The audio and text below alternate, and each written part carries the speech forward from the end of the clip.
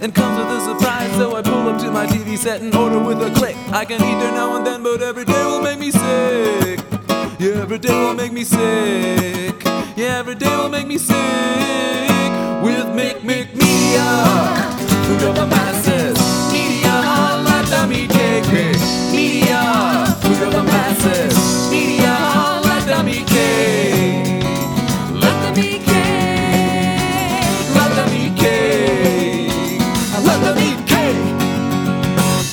All the food is sterilized before it makes it to the plate. They add a little fear and then they sprinkle it with hate. They know the stuff that sells and the profits they are wed, so they take out all the nutrients and fill our empty heads. Yeah, they fill our empty heads. Oh, they fill our empty heads with media. Food of the masses. Media, let them eat cake. Media, food of the masses. Media, let them eat cake. Let them eat cake. Let them eat cake. Let them eat cake.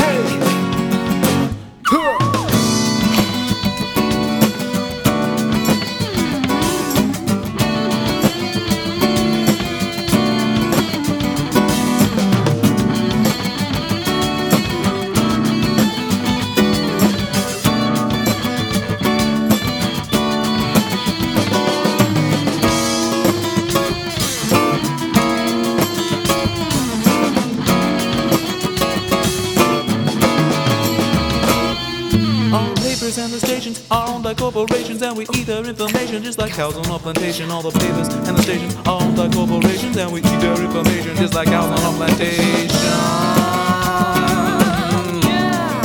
Cows on a plantation. They eat their information. They eat their information. Cows on a plantation.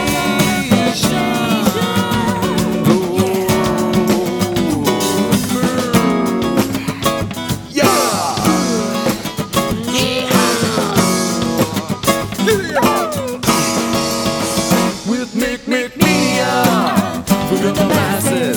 Media, let them eat cake. Media, food of the masses. Media, let them eat cake. Let them eat cake. Let them eat cake. Let them eat cake. And that was McMedia by United Sheep. Greetings and welcome to Bernie 2020. This is an independent podcast on progressive politics, inspired by Bernie Sanders and progressive and radical activism. This podcast is completely independent of any candidate, party, PAC, or political organization. If you want to reach out to me, you can send me a message at bernieus2020@gmail.com, or you can follow me on Twitter at bernieus2020. You can find out more about Bernie 2020 at bernie-2020.com. You'll find all the back episodes there, and you'll find some links to make a donation. You can make a one-time or recurring donation to keep this podcast free and independent. First up, this episode is a piece published at The Guardian. That's theguardian.com. This is written by Jessica Crispin. The American media elite has learned nothing from 2016. It will only get worse. The world has gotten weird, so it is natural to turn to the news to explain to us what is going on. But what is going on in the pages of the newspapers and the studios of the 24-hour news networks is sometimes as confusing as the news they are reporting. We have someone on television comparing the supporters of the Jewish presidential candidate Bernie Sanders to Nazi brown shirts. We have MSNBC hosts comparing Bernie Sanders' Nevada win to the Nazi invasion of France.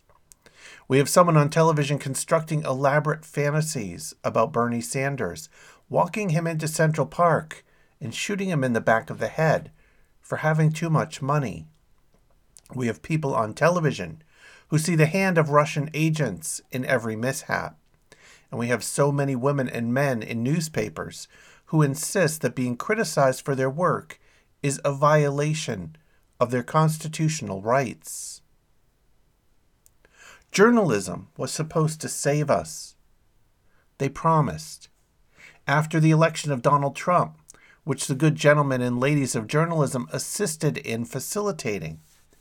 Much was made of the ability of the Fourth Estate to soften the blow, to shorten the reign of corruption, to protect the public from the madman in the White House. It hasn't really worked out that way, and the increasingly unhinged rhetoric of the opinion havers and the public faces of new networks does little to restore our faith. The media has come under fire for its role in helping President Trump make his way to the highest office in the land, for making too much of Hillary Clinton's email scandal, to giving Trump untold hours of free publicity by broadcasting his every word and deed, to fundamentally misunderstanding their own country and what the people who live between New York and Los Angeles might want or need. Yet, for the most part, the media did not take its failure to foresee or prevent the results of the 2016 election as a cue to pause, assess what it has been doing wrong, and realign itself and its mission in response to the hard lessons it has learned.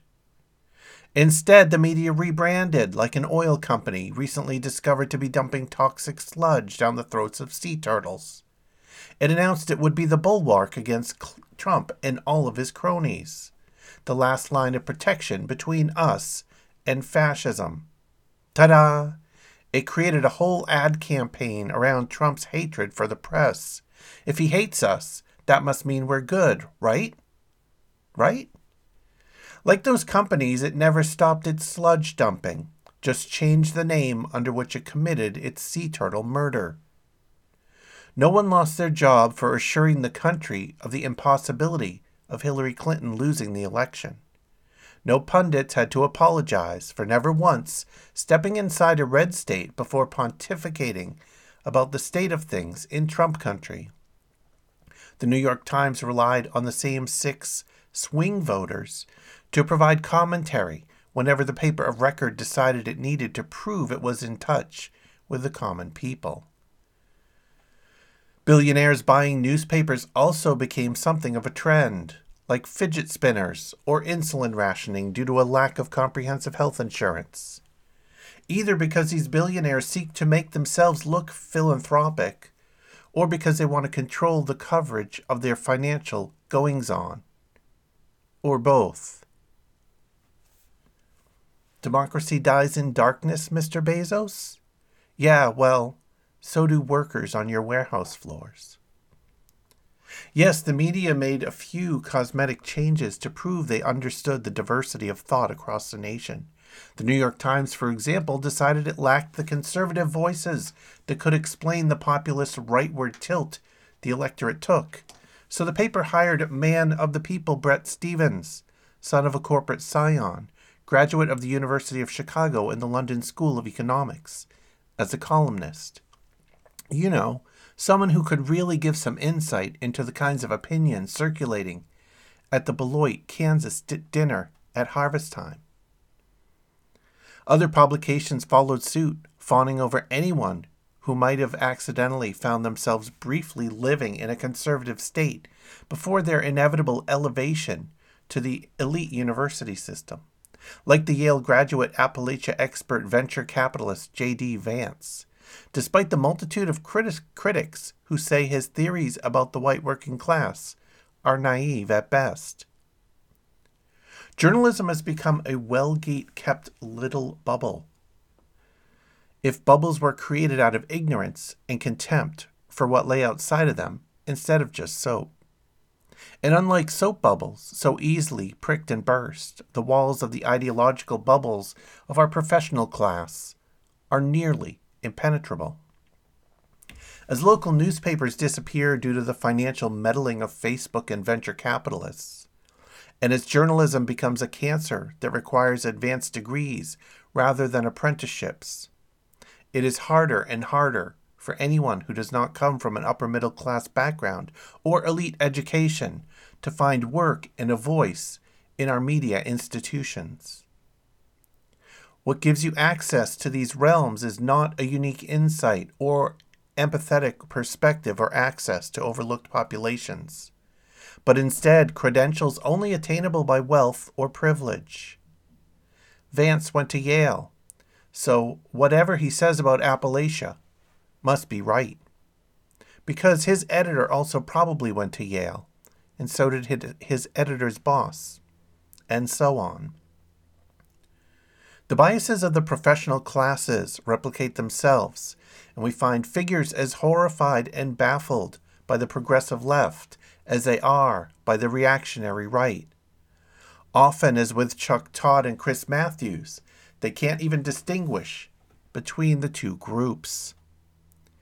Anyone working as a collective must be essentially the same, even if one group is chanting white nationalist slogans and the other is asking for racial and economic justice.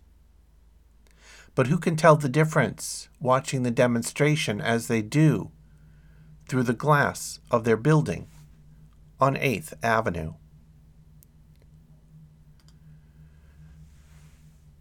And next up is a piece published in Jacobin Magazine. That's jacobinmag.com. And this is written by Thomas Piketty. Let it be said at once, the treatment received by Bernie Sanders in the leading media in the United States and in Europe is unjust and dangerous. Everywhere on the main networks and the large daily papers, we read that Sanders is a, quote, extremist, and that only a, quote, centrist candidate like Biden could triumph over Trump. This biased and somewhat unscrupulous treatment is particularly regrettable when a closer examination of the facts actually suggests that only a full-scale reorientation of the type proposed by Sanders would eventually rid American democracy of the inegalitarian practices which undermine it and deal with the electoral disaffection of the working classes. Let's begin with the program to say emphatically, as Sanders does, that a public universal health insurance would enable the American population to be cared for more efficiently and more cheaply than the present private and extremely unequal system is not a, quote, extremist statement. It is, on the contrary, a declaration perfectly well documented by many research studies and international comparisons. In these difficult times, when everyone deplores the rise of, quote, fake news, it is right and proper for some candidates to rely on established facts and not resort to obscure language and complex tactics. Similarly, Sanders is right when he proposes large-scale public investment in favor of education and public universities. Historically, the prosperity of the United States has relied in the 20th century on the educational advance of the country over Europe in a degree of equality in this field, and definitely not on the sacralization of inequality and the unlimited accumulation of fortunes which Reagan wished to impose as an alternative model in the 1980s. The failure of this Reagan-style rupture is patent today, with the growth of national income per capita being halved and an unprecedented rise in inequality. Sanders simply proposed a return to the sources of the country's model for development, a very wide diffusion of education. Sanders also proposes a considerable rise in the level of the minimum wage, a policy in which the United States were, for a long time, the world leaders, and to learn from the experiences in co-management and voting rights for employees on the boards of directors of firms implemented successfully in Germany and in Sweden for decades. Generally speaking, Sanders' proposals show him to be a pragmatic social democrat, endeavoring to make the most of the experiences available and in no way a, quote, radical. And when he chooses to go further than European social democracy, for example, with his proposal for a federal wealth tax rising to 8% per annum on multi-billionaires, this corresponds to the reality of the excessive concentration of wealth in the United States and the fiscal and administrative capacities of the American federal state, which has already been demonstrated historically. Now let's deal with the question of opinion polls. The problem of the repeated assertions that Biden would be better placed to beat Trump is that they have no objective factual basis. If we examine the existing data, such as those compiled by RealClearPolitics.com, it is clear in all the national opinion polls that Sanders would beat Trump with the same differential as Biden. These polls are, of course, premature, but they are just as much for Biden as for Sanders. In several key states, we find that Sanders would come out ahead of Trump, for example, in Pennsylvania and Wisconsin. If we analyze the surveys on the primaries which have just taken place, it appears clearly that Sanders mobilizes the working class electorate more than Biden. It is true that the latter attracts a considerable share of the black vote, an inheritance of the Obama-Biden ticket. But Sanders mobilizes the vast majority of the Latino vote and crushes Biden amongst 18 to 29 years age group, as he does the 30 to 44 years group. Above all the polls indicate that Sanders has the best scores amongst the underprivileged.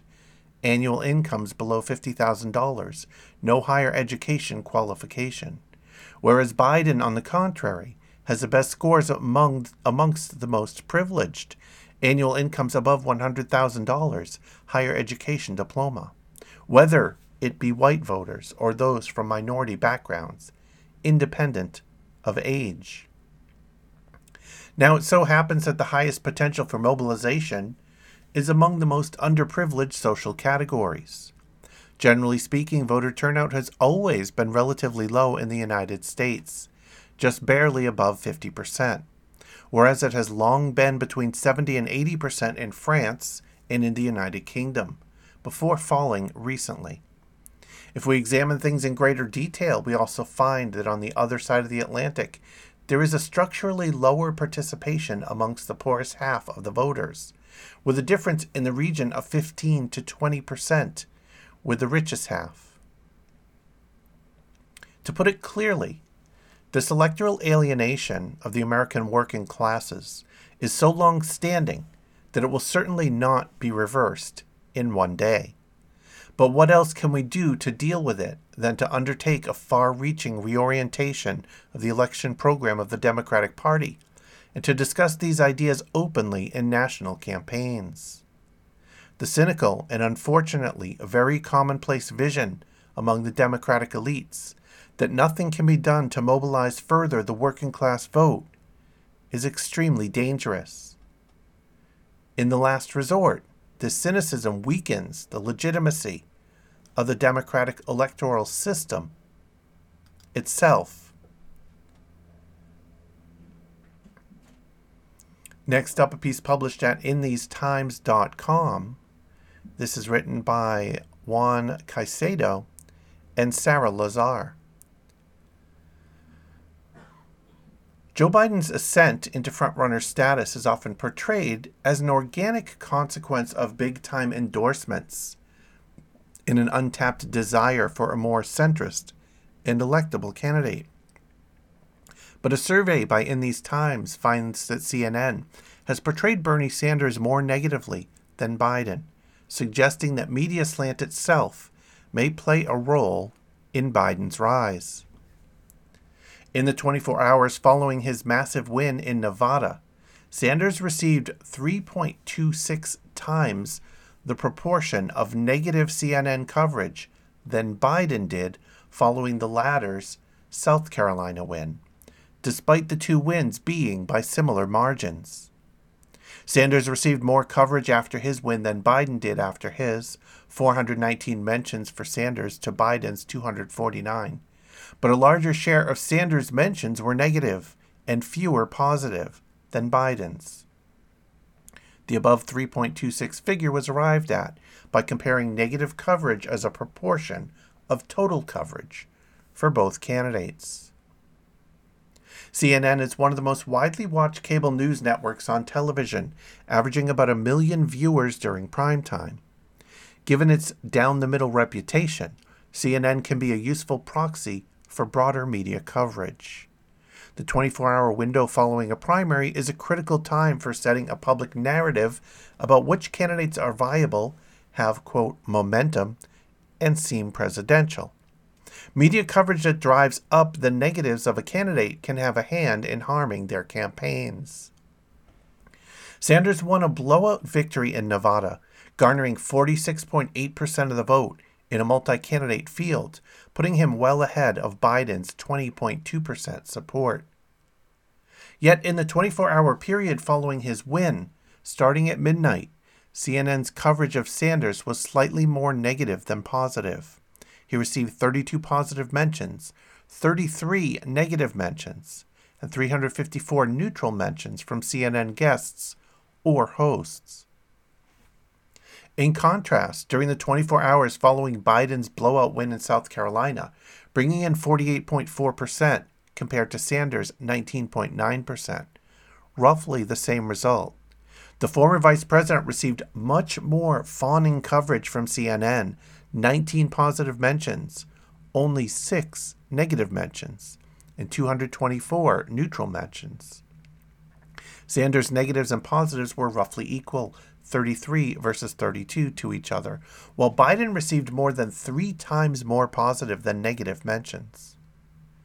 This tally is likely an undercount of overall pro-Biden slant in the current media landscape, as it does not include the avalanche of positive coverage Biden received for the endorsements from Amy Klobuchar, Pete Buttigieg, and Beto O'Rourke that came the following day. 12 of the negative mentions of Sanders received following his win in Nevada either accused the Vermont senator of being too far left to win or denounced him as socialist.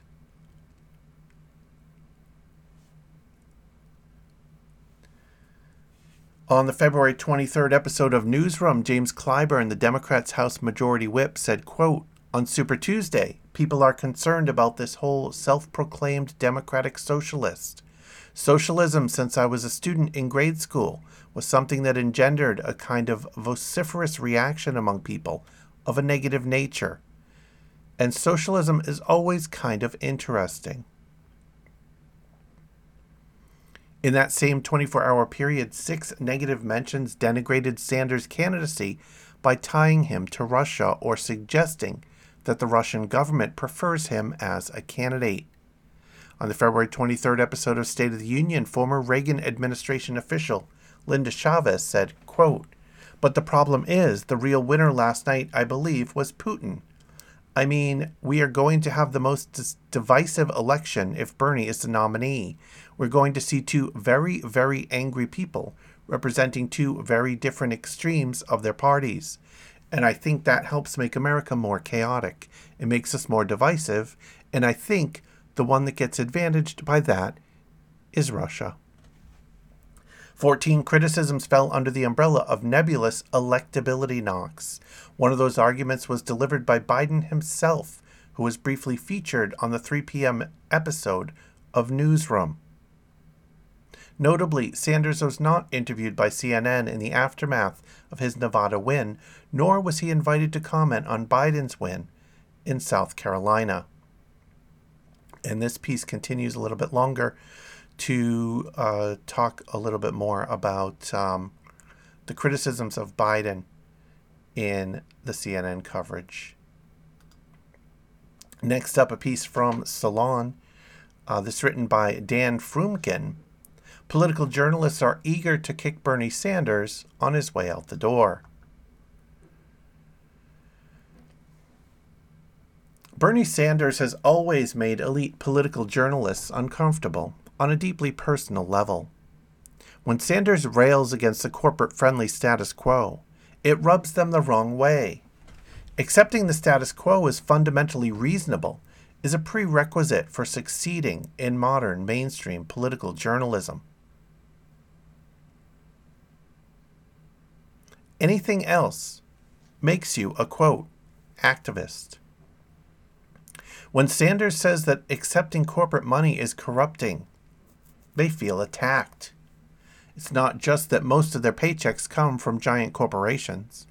It's that their Washington is awash with corporate money. It funds their spouses and their friends.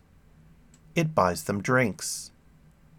When Sanders speaks in moral absolutes and refuses to compromise on core values, they respond with contempt at his inflexibility, because they feel remorse over their own moral flexibility. That Sanders built a major political campaign funded by millions of individual contributions and without lavish fundraisers, that he built a cross-generational, multi-ethnic, socioeconomically diverse movement that will have lasting impact even if he doesn't win the Democratic nomination, that makes them feel stupid, because they said it couldn't be done. They don't hate him because their corporate masters tell them to. They hate him because he is a walking, breathing, sometimes yelling reproof of the sacrifices they have had to make to succeed in their chosen profession. And then there's his tone. Here's how Bernie Sanders talks. This from a session he held with public health experts on Monday in Detroit. Quote, "Does anybody in their right mind believe that if you're rich, you should be able to afford a vaccine and save your life, and the poor have got to die? Is that really where we're at in the United States of America?" He makes it sound so obvious, and he makes it sound like anyone who disagrees with him is an amoral idiot. But to the extent that they have internalized the arguments for a system in which tens of millions of Americans remain uninsured, that is kind of what political journalists believe. They have come to peace with a system of grotesque inequality and socialism for the rich. They cite the things he says, for example, that accepting corporate money makes you beholden to people who don't want fundamental change, as examples of how off-putting he is and how contemptuous he is of ideologically impure ideas, when it's just, the truth. Our elite political journalists take for granted that vaguely defending the status quo does not equate to, quote, having an agenda. But if they took in what Sanders is saying, they would realize that defending the status quo is an agenda, and arguably not a very defensible one at that. So they push him away. They missed a hell of a story. Consider what Bernie Sanders accomplished as cribbed from the Nation's endorsement. He, quote, demonstrated that it is possible to wage a competitive campaign for the presidency without relying on wealthy donors, corporate funders, or secretive PAC money. He brought about the greatest leftward shift in the political discourse since Franklin Delano Roosevelt's second term, putting not just Medicare for all, but also the Green New Deal, free public higher education, fair taxation, cancellation of student debt, housing as a human right, universal free child care, and an unwavering critique of the billionaire class, firmly onto the political agenda. He forged a movement campaign that expands our understanding of what can be achieved in the electoral arena, and that invites us to imagine that government of, by, and for the people might actually be possible. But you wouldn't have gotten a particularly good sense of that reading the mainstream media. Will Bunch, the standout national columnist for the Philadelphia Inquirer, wrote last month, quote, "Bernie's rise and the everyday people fueling it, from college students to first-time Latinx voters to fed-up warehouse workers and Uber drivers, is a hell of a story. It's just not the story the elite mainstream media, the dominant cable outlets and national newspapers that are largely led by baby boomers, full disclosure, my own generation, and which employ the now aging veterans of their favorite campaigns as anchors and pundits, wants to tell. Indeed, they seem unfamiliar, even immune to what's driving Sanders' movement, which Bunch identified this way. The sense of fundamental unfairness in this country, epitomized not just by the unhoused sleeping on car seats in a supposed boom town, but also by staggering college debt, medical bankruptcies, and a lack of child care, is fueling a political revolution that has put Sanders on a White House trajectory.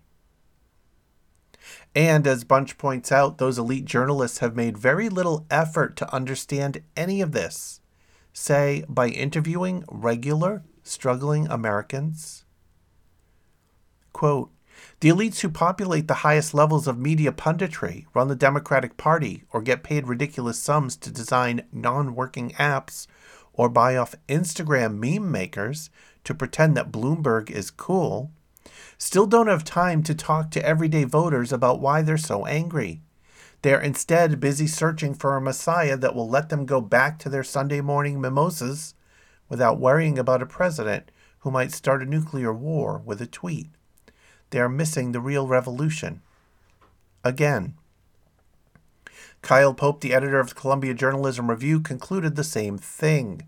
Quote, once again, the echo chamber of the political reporting class is forcing it to miss a story as it materializes around them.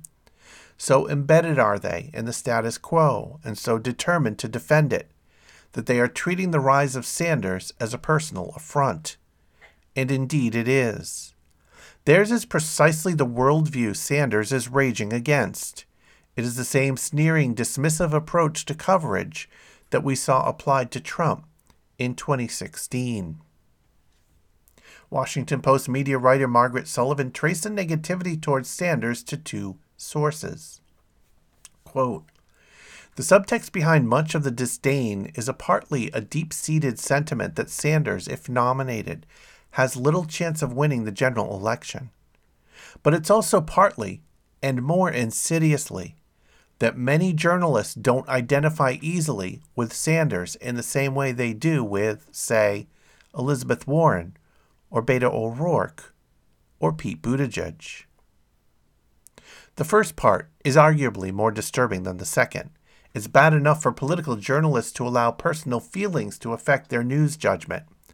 But it's even worse for them to be writing with partisan considerations uppermost in their mind. And this piece continues with a section on equating Sanders and Trump before it moves to this last section. Bernie's scolding. It's not just that Sanders' policies are interpreted by many elite journalists as scolding. There's also the actual scolding. In an article for Columbia Journalism Review, Sanders shared a blistering critique of modern political journalists, even going so far as using the words of a legendary newsman against them. Quote, real journalism is different from the gossip, punditry, and clickbait that dominates today's news. Real journalism, in the words of Joseph Pulitzer, is the painstaking reporting that will, quote, fight for progress and reform, never tolerate injustice or corruption, and always fight demagogues. Pulitzer said that journalism must always, quote, oppose privileged classes and public plunderers, never lack sympathy with the poor, always remain devoted to the public welfare, never be satisfied with merely printing news, always be drastically independent, never be afraid to attack wrong, whether by predatory plutocracy or predatory poverty. Sanders insulted the very people who talk about him on TV. At precisely the moment when we need more reporters covering the healthcare crisis, the climate emergency, and the economic inequality, we have television pundits paid tens of millions of dollars to pontificate about frivolous political gossip as local news outlets are eviscerated. And he accused the biggest employers of political journalists of corruption.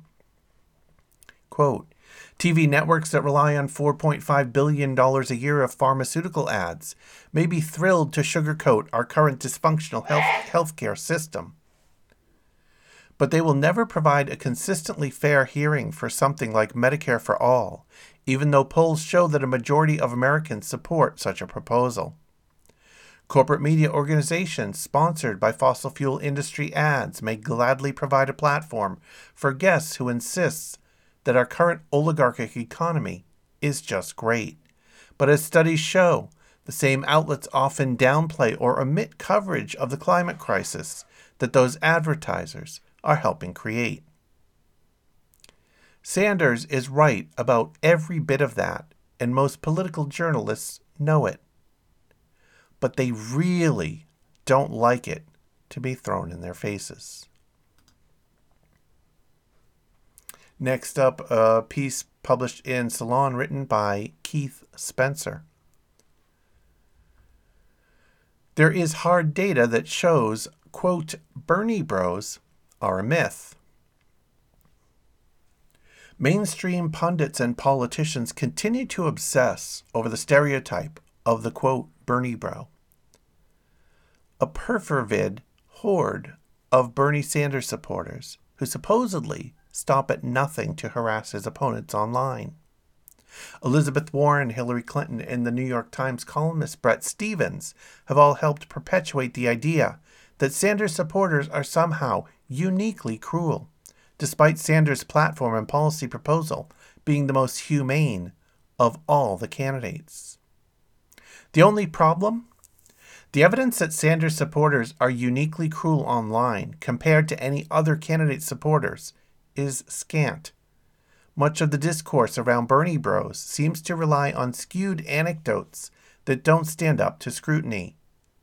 Many Sanders supporters suspect that the stereotype is perpetuated in bad faith to help torpedo his candidacy.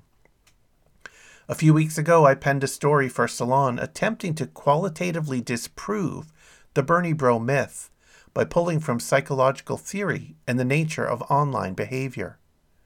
To summarize my conclusions, first, there is a general tendency for online behavior to be negative, known as the online disinhibition effect. But it affects all people equally, not merely Sanders supporters.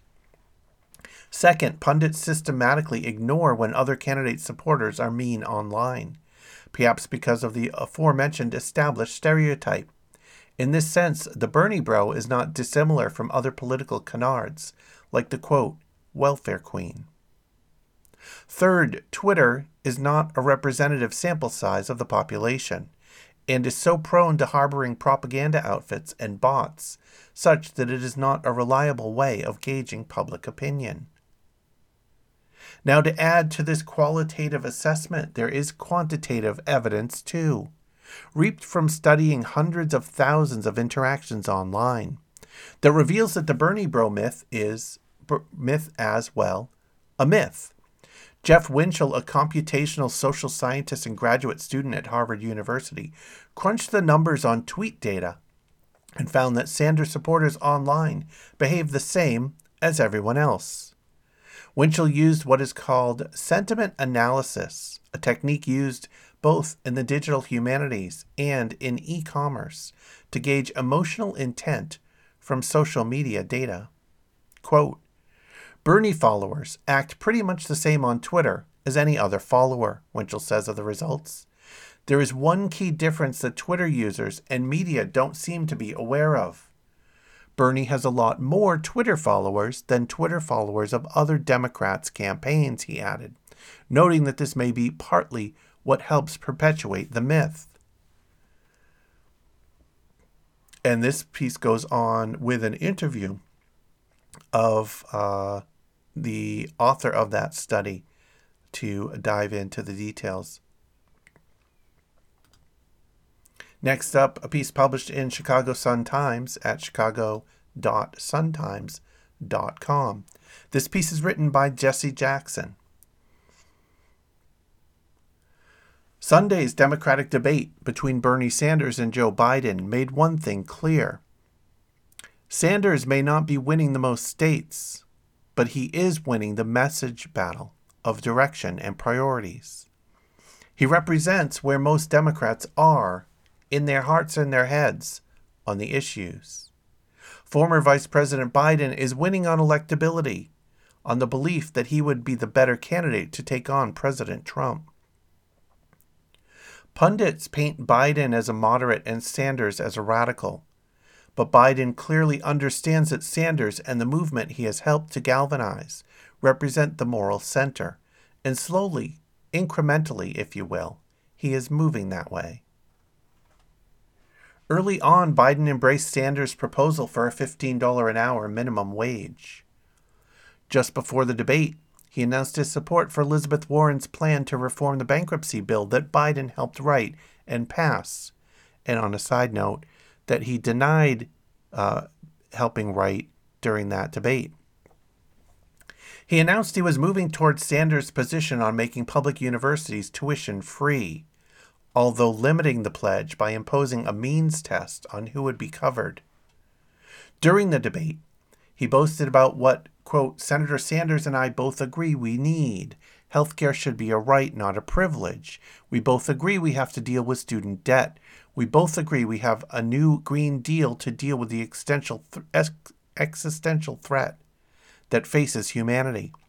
We disagree on the detail of how to do it, but we don't disagree on the principle. Delighted to be united? Well, that word detail is covering dramatic differences. Sanders is for Medicare for all. Biden's, quote, public option isn't likely to cover everyone and will leave millions underinsured. Sanders is for making college tuition free and eliminating student debt. Biden doesn't get there.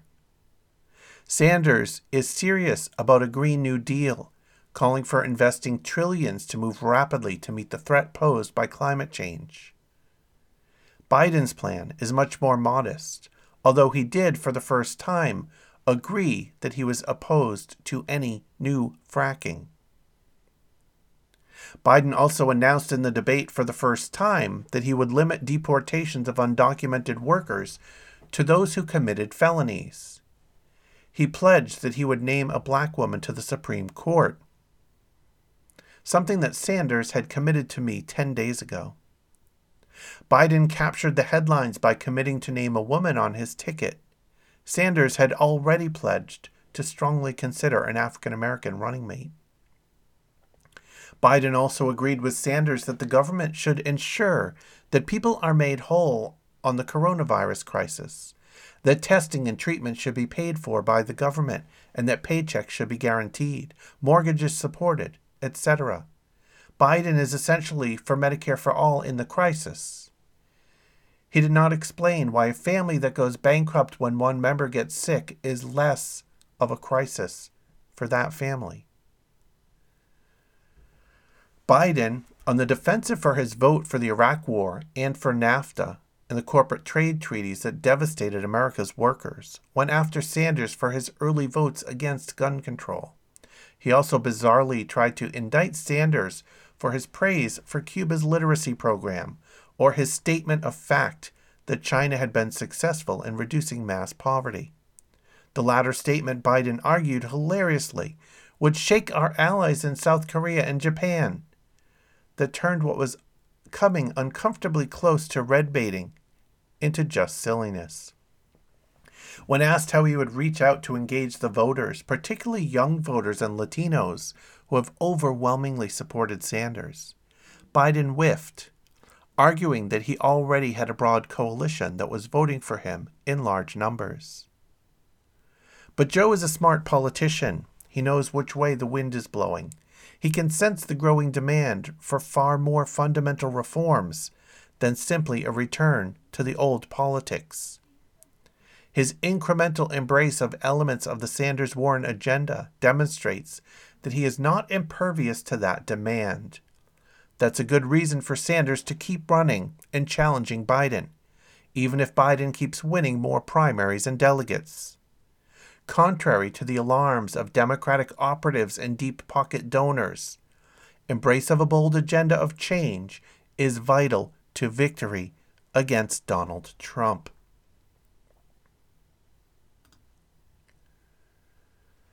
And next up is a piece published at jacobinmag.com. This one written by Giacomo Gabuti and Lorenzo Zapponi. Joe Biden lied in last night's debate. Italy's public health care is saving it from collapse. Quote, With all due respect for Medicare for all, you have a single-payer system in Italy.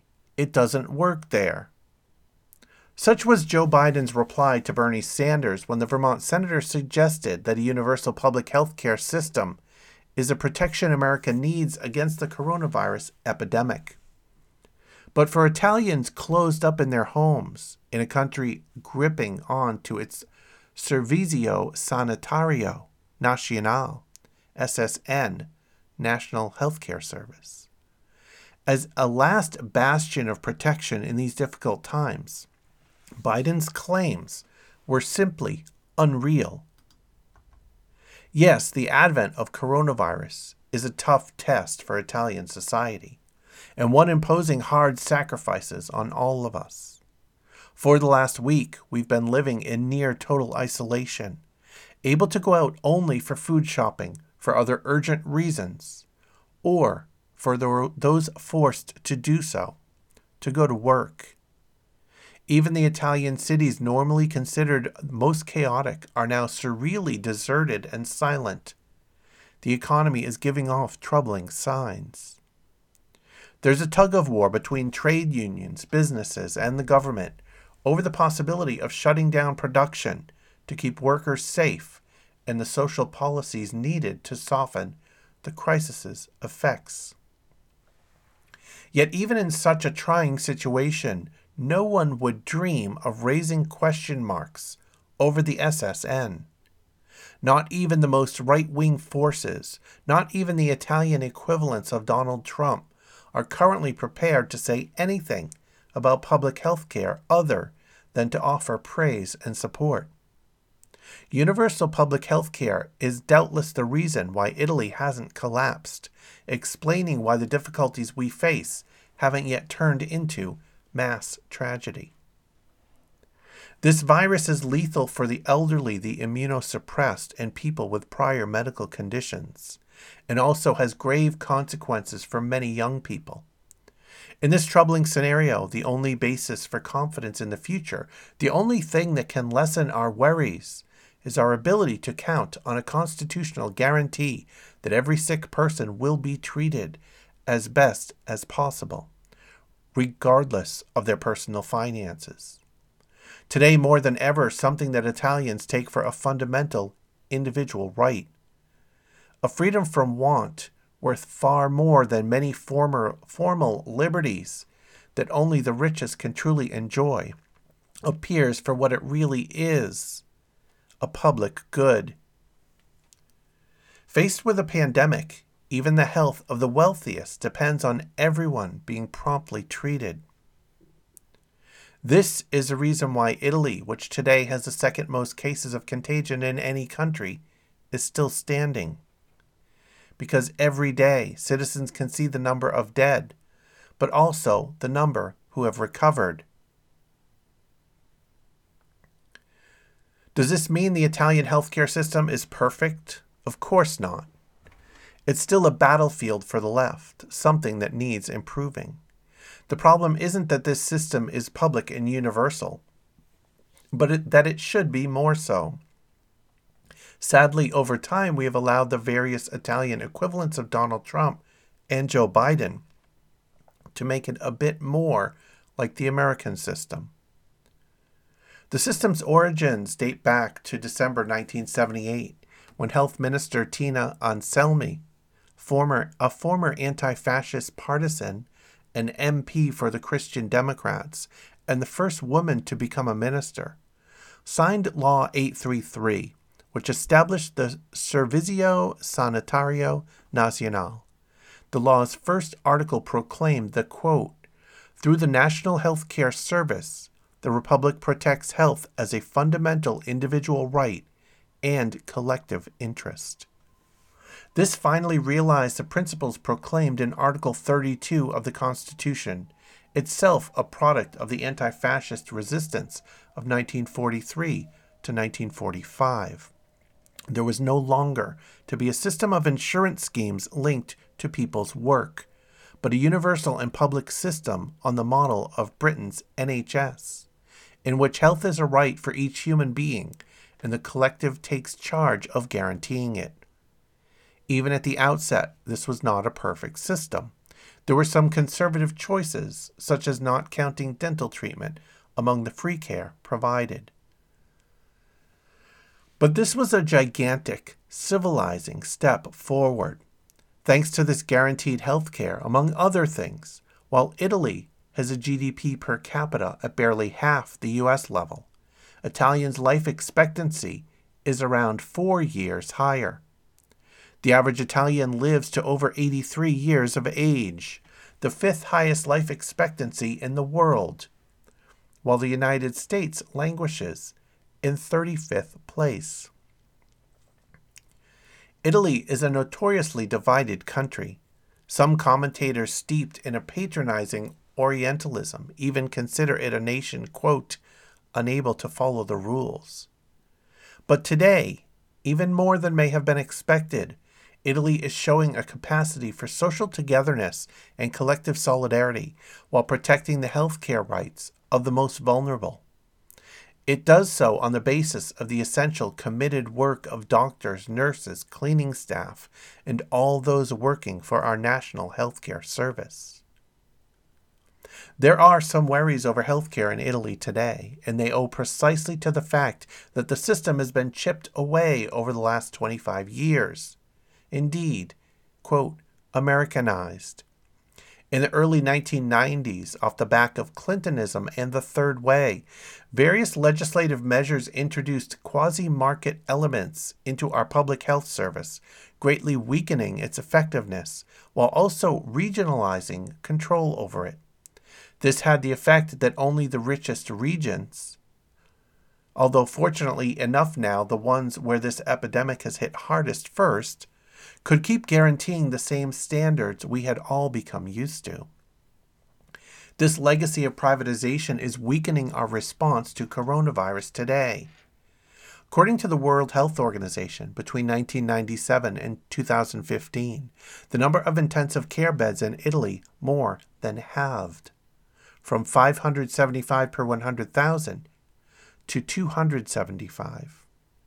Faced with such cuts, the private sector has contributed very little, given the difficulties making money off these particular services. From 2009 to 2017, austerity measures taken as a supposed response to the economic crisis meant that Italy lost 8,000 doctors and 13,000 nurses. The worrying thing from an Italian perspective is that the nurse who would have tested us for coronavirus has retired without being replaced, or is herself elderly and thus now put at greater risk. And this pressure owes to the policies implemented by the Italian Trumps and Bidens, those who claim we don't really need public health care. The criminal nature of such claims becomes clearer each day, with the war dispatches reporting the fresh numbers of casualties. Faced with this emergency, no one in Italy is prepared to take such a dismissive stance. There is no party, politician, or commentator who doesn't pay tribute, however hypocritically, to our universal healthcare system. Liberal economists are starting to doubt whether the market is able to provide the masks and respirators we need. The technocrats who once pushed austerity are now calling for European bonds to finance public health care. The government has suddenly started investing in hiring, putting the dogmas of, quote, balanced budgets into doubt, and questioning whether it's fair that you get less health provision just because you happen to have born in poorer southern regions. Italy is still standing because, despite the cuts, the system is still functioning. We could invest more money in healthcare, hopefully all that we need. But the reason we can even think of doing this is because there is an organized healthcare system capable of putting these funds to good use, however under pressure it is now. In last night's debate, Biden compared the coronavirus emergency to a war. We don't much like the metaphor, but we're happy that we're fighting it with a, quote, army that has been prepared over time, rather than rushing to hire private mercenaries when the enemy is already upon us. If we are worried, It is because for too long we have allowed our own Trumps and Bidens to cut staff numbers, facilities, and equipment, bringing us to where we are now. We hope our American friends can learn our lesson and not make the same mistakes. And finally, a piece from Salon.com written by Chris Hedges. There is only one choice in this election: the consolidation of oligarchic power under Donald Trump or the consolidation of oligarchic power under Joe Biden. The oligarchs, with Trump or Biden, will win again. We will lose. The oligarchs made it abundantly clear, should Bernie Sanders miraculously become the Democratic Party nominee, they would join forces with the Republicans to crush him. Trump would, if Sanders was a nominee, instantly be shorn by the Democratic Party elites of his demons and his propensity for tyranny. Sanders would be red-baited, as he was viciously Friday in the New York Times. Quote, as Bernie Sanders pushed for closer ties, Soviet Union spotted opportunity and turned into a figure of derision and ridicule. The oligarchs preach the sermon of the least worst to us when they attempt to ram a Hillary Clinton or a Biden down our throats, but ignore it for themselves. They prefer Biden over Trump, but they can live with either. Only one thing matters to the oligarchs. It is not democracy. It is not truth. It is not the consent of the governed. It is not income inequality. It is not the surveillance state.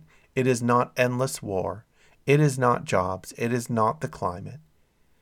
It is the primacy of corporate power, which has extinguished our democracy and left most of the working class in misery, and the continued increase and consolidation of their wealth. It is impossible working within the system to shatter the hegemony of oligarchic power or institute meaningful reform. Change, real change, will only come by sustained acts of civil disobedience and mass mobilization, as with the Yellow Vest movement in France and the British-based Extinction Rebellion. The longer we are fooled by the electoral burlesque, the more disempowered we will become. I was on the streets with protesters in Philadelphia, outside the appropriately named Wells Fargo Center, during the 2016 Democratic Convention, when hundreds of Sanders delegates walked out of the hall. Quote, "Show me what democracy looks like," they chanted, holding Bernie signs above their heads as they poured out of the exits. This is what democracy looks like. Sanders' greatest tactical mistake was not joining them. He bowed before the mighty altar of the corporate state. He had desperately tried to stave off a revolt by his supporters and delegates on the eve of the convention by sending out repeated messages in his name, most of them authored by members of the Clinton campaign, to be respectful, not disrupt the nominating process, and support Clinton.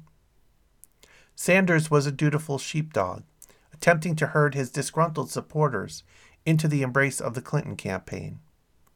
At his moment of apostasy, when he introduced a motion to nominate Clinton, his delegates had left hundreds of convention seats empty. After the 26th convention, Sanders held rallies, the crowds pitifully small compared to what he had drawn when he ran as an insurgent, on Clinton's behalf. He returned to the Senate to loyally line up behind Senate Minority Leader Chuck Schumer, whose power comes from his ability to funnel tens of millions of dollars in corporate and Wall Street money to anointed Democratic candidates. Sanders refused to support the lawsuit brought against the Democratic National Committee for rigging the primaries against him. He endorsed Democratic candidates who espoused the neoliberal economic and political positions he claims to oppose. Sanders, who calls himself an independent, caucused as a Democrat. The Democratic Party determined his assignments in the Senate, Schumer offered to make Sanders the head of the Senate Budget Committee if the Democrats won control of the Senate. Sanders became a party apparatchik. Sanders apparently believed that if he was obsequious enough to the Democratic Party elite, they would give him a chance in 2020, a chance they denied him in 2016. Politics, I suspect he would argue, is about compromise and the practical. This is true. But playing politics in a system that is not democratic is about being complicit in the charade. Sanders misread the Democratic Party leadership, swamp creatures of the corporate state. He misread the Democratic Party, which is a corporate mirage. Its base can, at best, select pre-approved candidates and acts as props at rallies and in choreographed party conventions. The Democratic Party voters have zero influence on party politics or party policies. Sanders' naivete and perhaps his lack of political courage drove away his most committed young supporters. These followers have not forgiven him for his betrayal. They chose not to turn out to vote in the numbers he needs in the primaries. They are right. He is wrong. We need to overthrow the system, not placate it. Sanders is wounded. The oligarchs will go in for the kill. They will subject him to the same character assassination aided by the courtiers in the corporate press that was directed at Henry Wallace in 1948 and George McGovern in 1972. The only two progressive presidential candidates who managed to seriously threaten the ruling elites since Franklin Delano Roosevelt. The feckless liberal class, easily frightened, is already abandoning Sanders, castigating his supporters with their nauseating self-righteousness, and championing Biden as a political savior. Trump and Biden are repugnant figures, doddering into old age with cognitive lapses and no moral cores. Is Trump more dangerous than Biden? Yes. Is Trump more inept and more dishonest? Yes. Is Trump more of a threat to the open society? Yes. Is Biden the solution? No. Biden represents the old neoliberal order. He personifies a betrayal by the Democratic Party of working men and women that sparked the deep hatred of the ruling elites across the political spectrum. He is a gift to a demagogue and a con artist like Trump, who at least understands that these elites are detested. Biden cannot plausibly offer change. He can only offer more of the same. And most Americans do not want more of the same. The country's largest voting age bloc, the 100 million plus citizens who out of apathy or disgust do not vote, will once again stay home. This demoralization of the electorate is by design. It will, I expect, give Trump another term in office. By voting for Biden, you endorse the humiliation of courageous women such as Anita Hill, who confronted their abusers. You vote for the architects of the endless wars in the Middle East. You vote for the apartheid state in Israel. You vote for wholesale surveillance of the public by government intelligence agencies and the abolition of due process and habeas corpus. You vote for austerity programs, including the destruction of welfare and cuts to Social Security. You vote for NAFTA, free trade deals, deindustrialization, and a decline in wages, the loss of hundreds of thousands of manufacturing jobs, and the offshoring of jobs to underpaid workers who toil in sweatshops in China or Vietnam. You vote for the assault on public education and the transfer of federal funds to for-profit and Christian charter schools. You vote for the doubling of our prison population, the tripling and quadrupling of sentences, and huge expansions of crimes meriting the death penalty. You vote for militarized police who gun down poor people of color with impunity. You vote against the Green New Deal and immigration reform. You vote for limiting a woman's right to abortion and reproductive rights. You vote for a segregated public school system in which the wealthy receive educational opportunities and poor people of color are denied a chance. You vote for punitive levels of student debt and the inability to free yourself of debt obligations through bankruptcy. You vote for deregulating the banking industry and the abolition of Glass-Steagall. You vote for the for-profit insurance and pharmaceutical corporations and against universal health care. You vote for bloated defense budgets. You vote for the use of unlimited oligarchic and corporate money to buy our elections. You vote for a politician who, during his time in the Senate, abjectly served the interests of MBNA, the largest independent credit card company headquartered in Delaware, which also employed Biden's son, Hunter. There are no substantial political differences between the Democrats and Republicans. We only have the illusion of participatory democracy.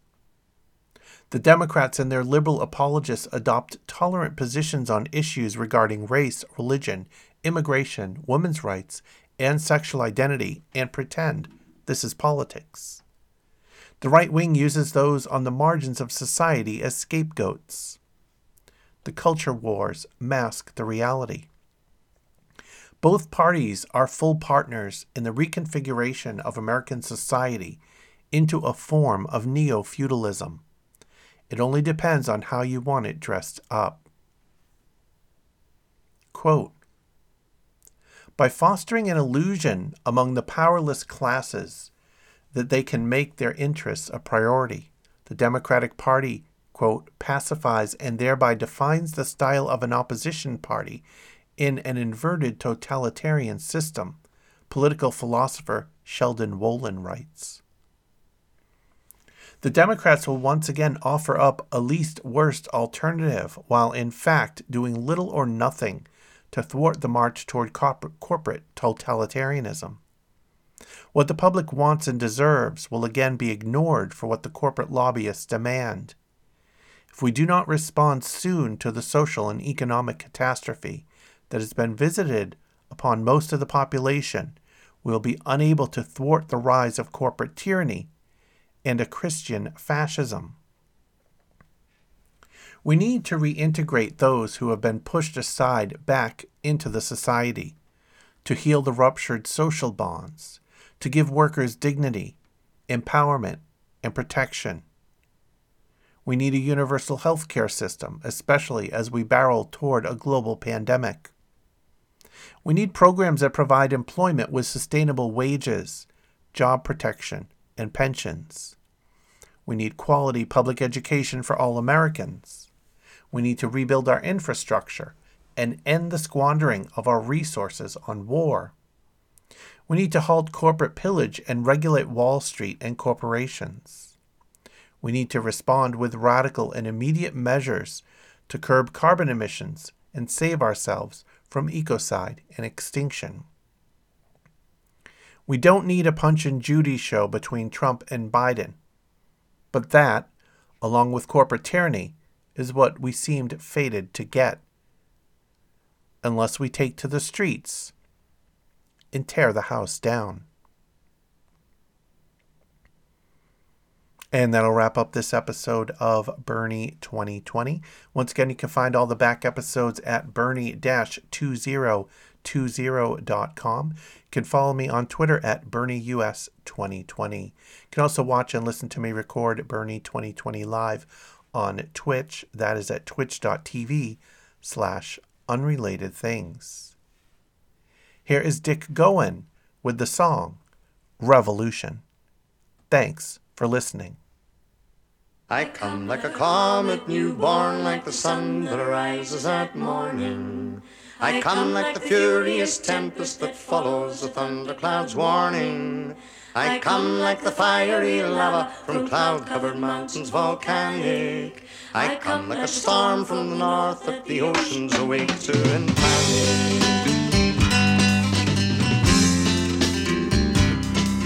I come because tyranny planted my seed in the hot desert sand.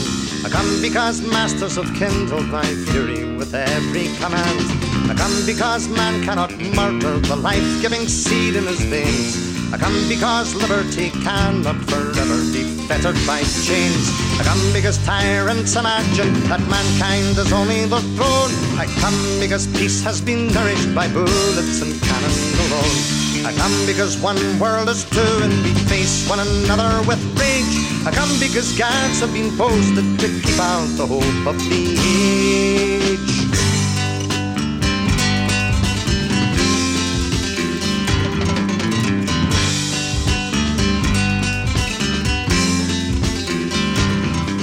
From earliest times the oppressed have awaked me and called me to lead them. I guided them out of enslavement and brought them to high roads of freedom. I marched at the head of their legions and hailed the new world at its birth. And now I shall march with the peoples until they unfetter the earth. And you, all your sanctified money bags, bandits anointed and crowned, your counterfeit towers of justice and ethics will crash to the ground. I'll send my good sword through your hearts that have drained the world's blood in their lust, and smash all your crowns and your scepters, trample them into the dust. I'll rip off your rich purple garments and tear them to rags and to shreds, and never again will their glitter be able to turn people's heads. At last your cold world will be robbed of its proud hypocritical glow, for we shall dissolve it as surely as sunlight dissolves the deep snow.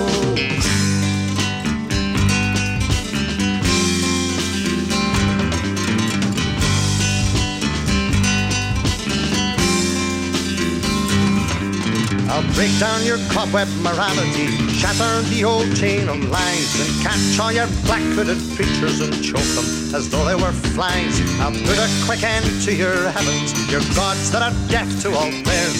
I'll scatter your futile old spirits and clean up the earth and the air. And though you may choke me and shoot me and hang me, your toil is in vain. No dungeon, no gallows can scare me, nor will I be frightened by pain.